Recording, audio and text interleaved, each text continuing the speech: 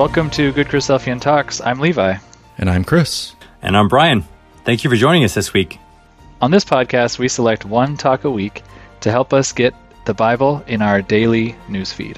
We post a new episode at the start of each week with a short intro beforehand to kind of set the stage for the talk you're about to listen to. And now, let's talk more about this week's talk.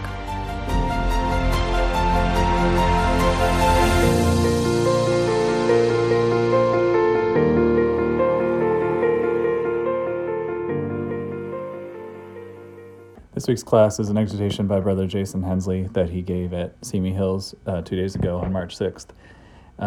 So this is 2 weeks in a row of Chris and I sharing the exhortations that we just heard from our home ecclesias, which is a little funny, but I do think that both, I thought Josh's exhortation last week was fantastic, and I thought Jason's this week was very, very interesting. Jason is a close friend of mine. I've grown up with him, but he's an incredibly well studied and thought out Bible student, and this class shows that he kind of introduces it in a pretty, I don't know, not alarming, it's not, I guess not the word, but exciting way, in that he, Jason shares that he's been translating parts of the Bible himself. He is a biblical languages student, and so he's finished his translation of Jonah and wanted to go through the lessons that he'd kind of thought about as he was seeing different comparisons and relations between the Hebrew used to write Jonah. And the lessons he comes away with are very powerful and really exhortative, perfect for an exhortation, and talking in kind of showing that the theme of Jonah is that God's love and mercy will not be stopped if the people of Jonah does everything he can to kind of prevent the people of Nineveh from being saved, and still God's love is shown to them. So I thought it was really excellent. I'm excited to share it. Sorry again for the delay. Like last week, it takes a little bit longer since we're trying to get a class from that was given on that Sunday, but. Here is Jason Hensley on Jonah. So I've been trying a new method of study here, so we're going to see how this goes.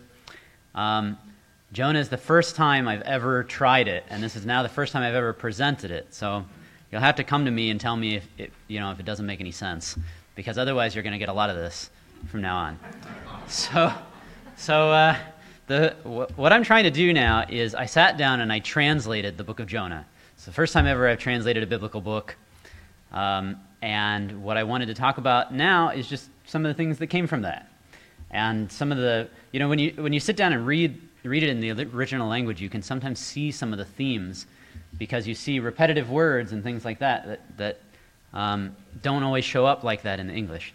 So we're going to look at Jonah through that sort of lens, kind of going through thematically.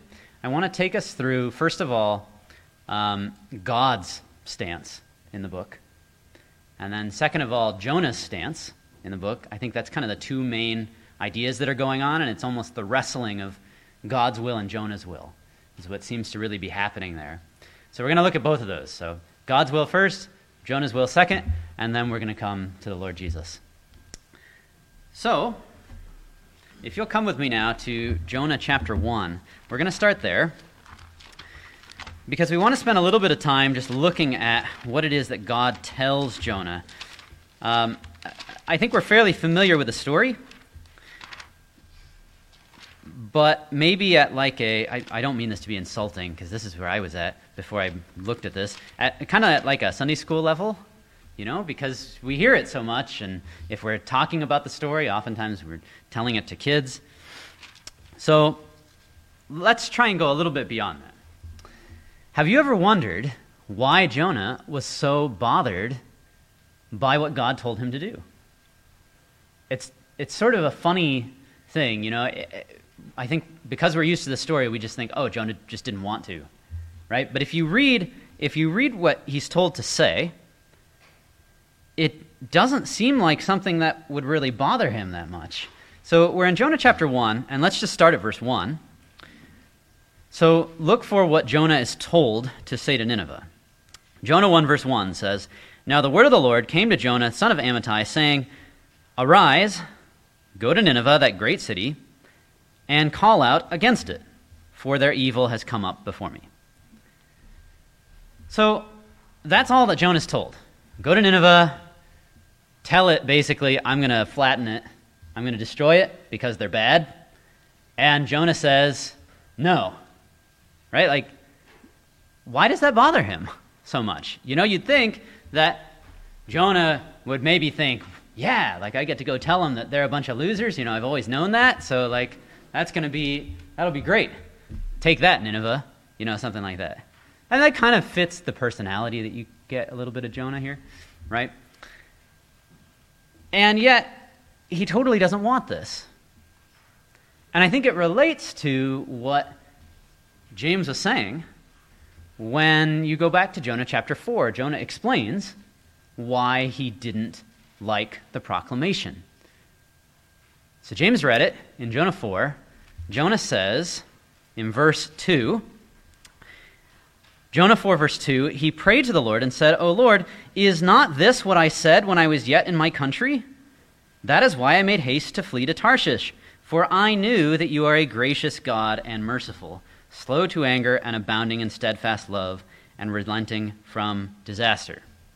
So Jonah explains, you know, I never wanted this mission in the first place because I just knew you weren't going to do it. Now, here's the funny piece of this. Do you hear that anywhere in what God told him?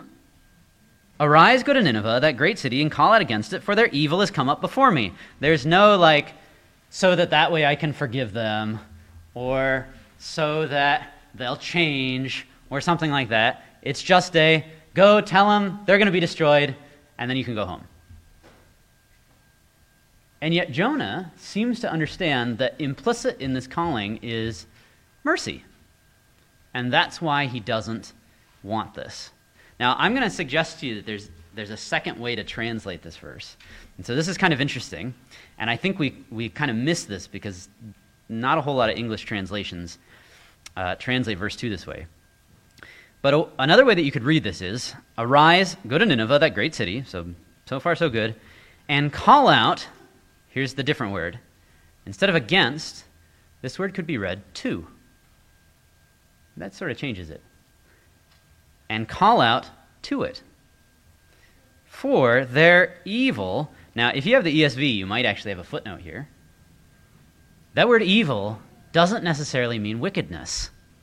It can also mean disaster. And if you look at the historical records, it actually appears that there was like a lot of disaster happening in Assyria at the time. It was like a time of economic collapse. This is why probably Jonah was sent solely to the king of Nineveh. If you notice, the king is never called the king of Assyria, even though Nineveh was one of the major cities in Assyria. But it's probably because the empire was like falling apart at the time. And so what I would suggest then is that there's actually sort of two meanings going on here. On one hand, you get this sense that God says, I'm going to destroy it. And you see it there on the screen, right? In Jonah 3, verse 10.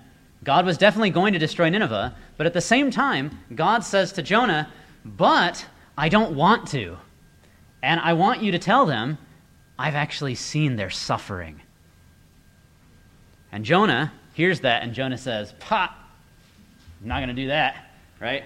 I know, you want me to tell them, you're going to destroy them, but I've also seen your suffering, and I want to help you, right? So it's like the carrot and the stick kind of thing.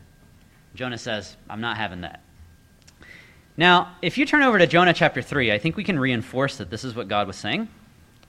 In Jonah chapter 3, there's some more evidence as far as what's going on in the Hebrew. I'm not going to go into that, but if you want to talk to me about it later, I'd be happy to. We're just going to move over to Jonah chapter 3 and verse 3. Jonah 3, verse 3. And once again, the ESV is going to help us a lot here with the footnote, which is nice, because not a lot of translations do that, and I don't know why. In Jonah 3, verse 3, it's now explaining Jonah's being sent a second time. So he's being sent the second time to Nineveh. He's being given the same proclamation. And there's a little description here of Nineveh, which you'll see in the footnote, but you won't see in the English.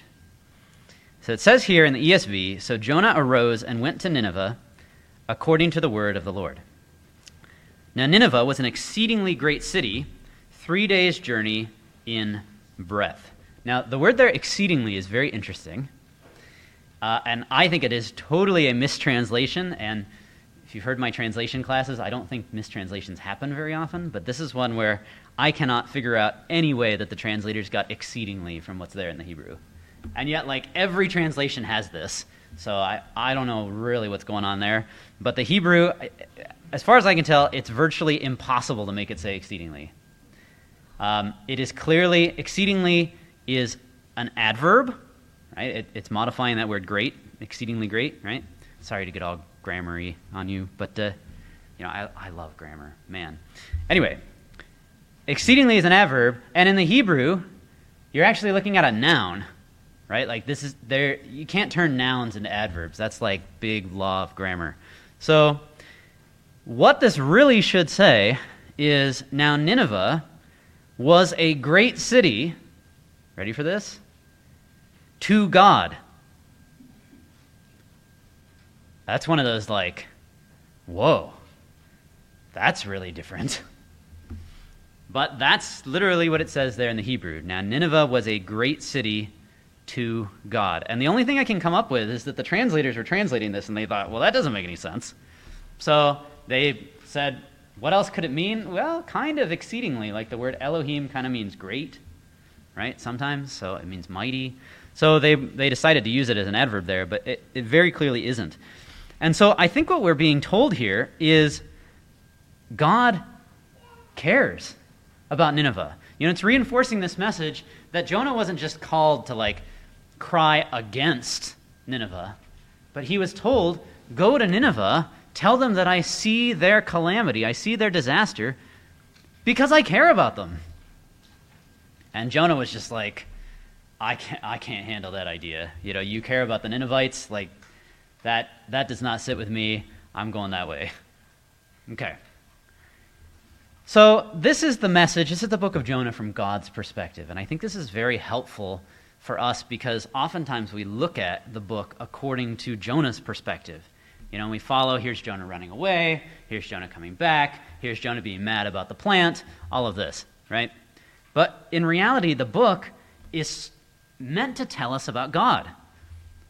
What we're being shown is, here is God saying, here's all these totally messed up people in Nineveh, and I see their suffering, and I care about it. Right? It's not just, oh, you know, they're getting what they deserve. God says, look, on one hand, I'm going to have to give you what you deserve, but I don't want to, so let's change the situation. Okay. Jonah is a book about God's abundant mercy. And here's what's fascinating about it. Now as we turn to Jonah's perspective, Jonah is going to do everything he can to thwart God's abundant mercy. And it doesn't work. Okay. So let's take a look at this. Number one, we know that Jonah runs away, right? So Jonah runs away. That clearly doesn't work. All right. Well, I think typically as we've read this book, we say, okay, well, Jonah gets thrown into the ocean. He has this life and death experience, and that's where things really begin to change. What's fascinating about that is if you read Jonah chapter 2, which is Jonah's prayer, right?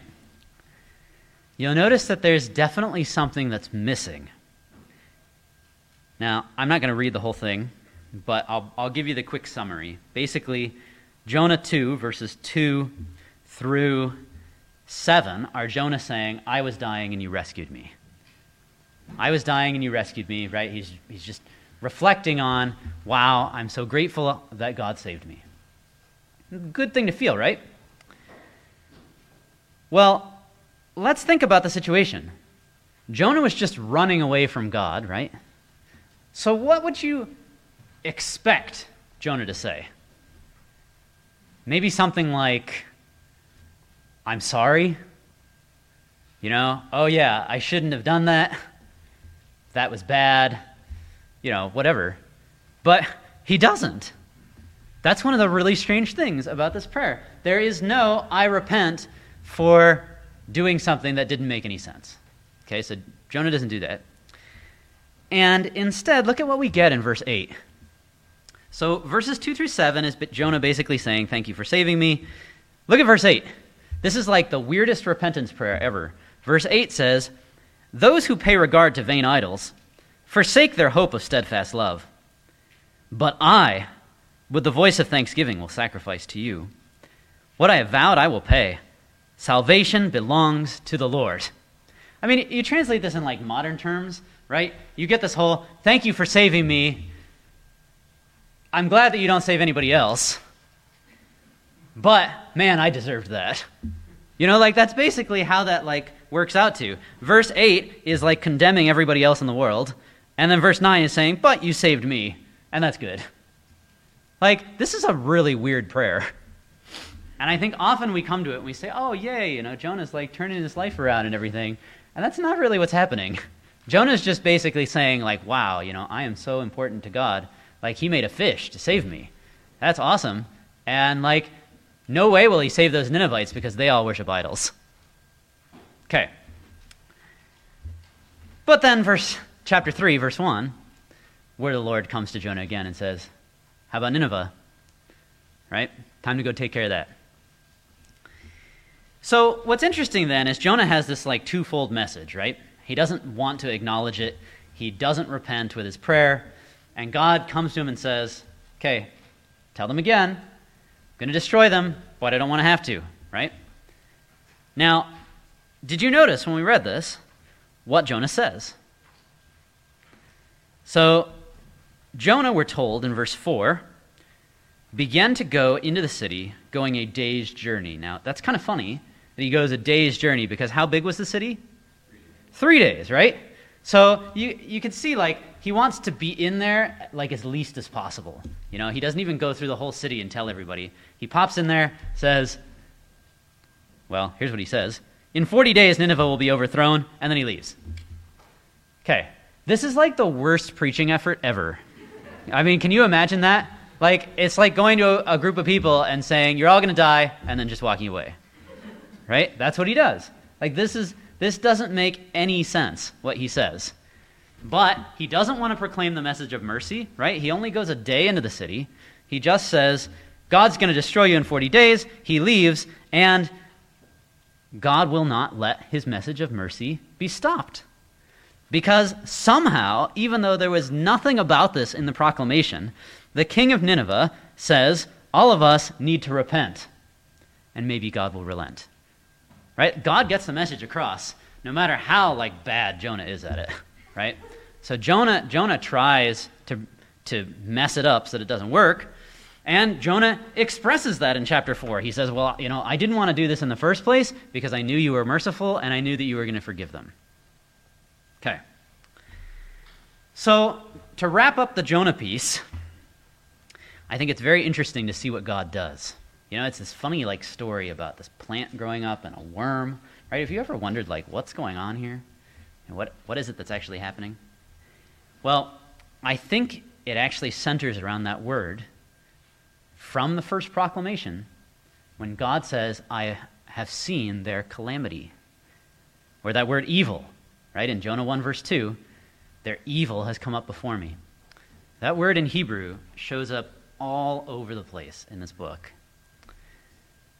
And one other place where it is in Jonah 4 verse 6. So in Jonah 4 verse 6 it says, now the Lord God appointed a plant and made it come up over Jonah, that it might be a shade over his head to save him from his evil. To save him from his evil. Now, the book starts out by telling us, here's Nineveh in its evil, and what Jonah's being shown is, hey, you know that prayer that you prayed in 2 verse 8? Where you said, those who pay regard to vain idols forsake their hope of steadfast love? Well, actually, that's about you too. Right? All you guys are in this together. Here's Nineveh in their disaster, and guess what? Here's you in your disaster. And so I think the whole point of God making this plant is to say, look, you don't deserve this plant, so I can take it away with this worm, whatever. You don't deserve the plant. The Ninevites don't deserve their mercy, but I'm giving it to them. I gave you the plant. Did you like it? Right? And Jonah's like, well, yeah, obviously I did. And he says, well, there you go. That's the answer. It wasn't like the Ninevites earned their mercy by repenting. I mean, this repentance doesn't even make any sense. You read through it in chapter 3, like they're having cows fast, right? Like, how does that do anything? If you decide like they had all the animals fast, that nowhere in the Bible are we told to do that. Like the Ninevites' repentance doesn't make any sense, and yet it's very much like what's going on with Jonah. Jonah builds this like little dumb hut that doesn't seem to do anything, right? Because he's still in the sun, apparently. Ninevites repent, doesn't mean a whole lot. Jonah builds this hut to save himself from his discomfort, doesn't mean a whole lot. And yet God says, Ninevites, I'm giving you mercy. Jonah, I'm giving you mercy. Because that's who I am. And that's what he wants Jonah to understand. And so I think that what comes out of this book for us, I know that I was like Jonah in 15 minutes, but what comes out of this book for us is really that here's a God of, the best word to use is almost like unrelenting mercy. Here's Jonah saying, I'm not going to do it, I'm not going to tell him, and God says, well, guess what? They're going to repent anyway, and I'm going to forgive them. Right? Like you can't stop it, Jonah. And this is who our God is. And I think sometimes we almost feel uncomfortable with that. We don't like that idea. And yet, that's what this table is about. Let's go to Romans chapter 5. This is our last verse.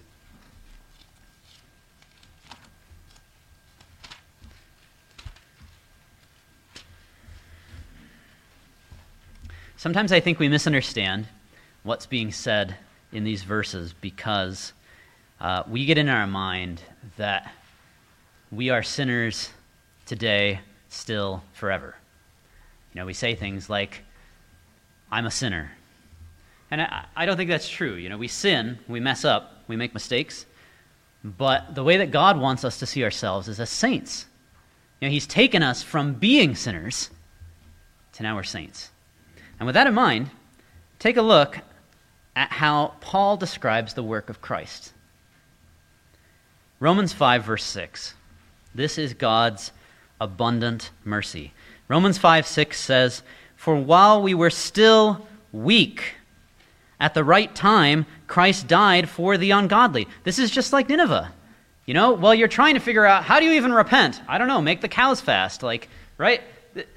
This is, while we were weak, while we didn't know what to do, God says, I'm going to have my son die for you.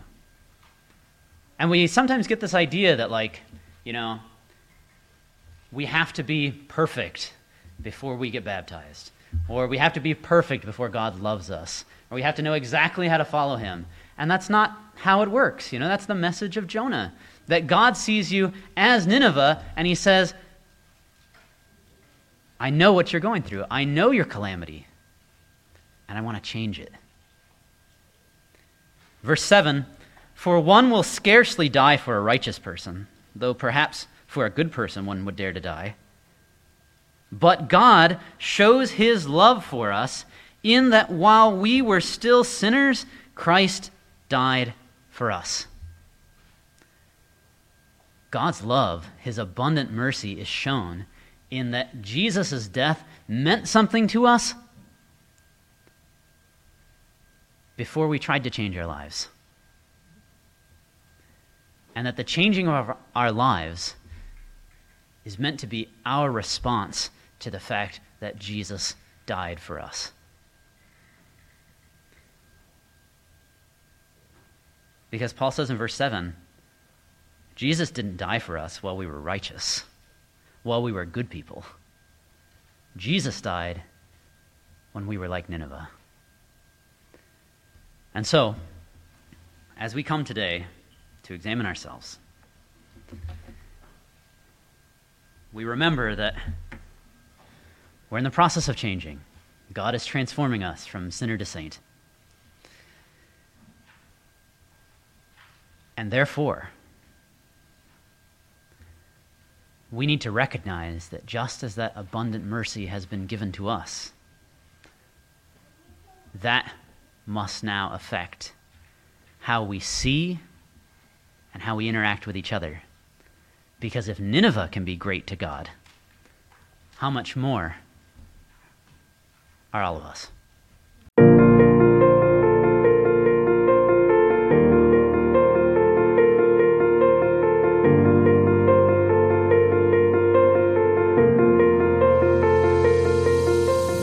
Thank you for listening to the Good Christadelphian Talks podcast. We hope this talk helped you in your walk. If you would like to hear more, please subscribe for new episodes and leave a review in Apple Podcast or whichever service you are using to help more people find the show when they search for it. If you enjoyed this particular talk, please share it with someone who you think might enjoy it as well. For show notes on the talk you just listened to, visit our show page at anchor.fm/GCT or check the show notes section of your podcast player. Please share your thoughts on the talk from this week on our Facebook or Instagram pages, where we are at Good Christadelphian Talks, on Twitter, where we are at GCT_podcast, or leave a comment on our YouTube channel, where these talks are posted as well. If you know of a great talk, we want to know about it too. Send a suggestion to our email at goodchristadelphiantalks@gmail.com or message us on any of our social media accounts. Thank you for listening, God bless, and talk to you next week.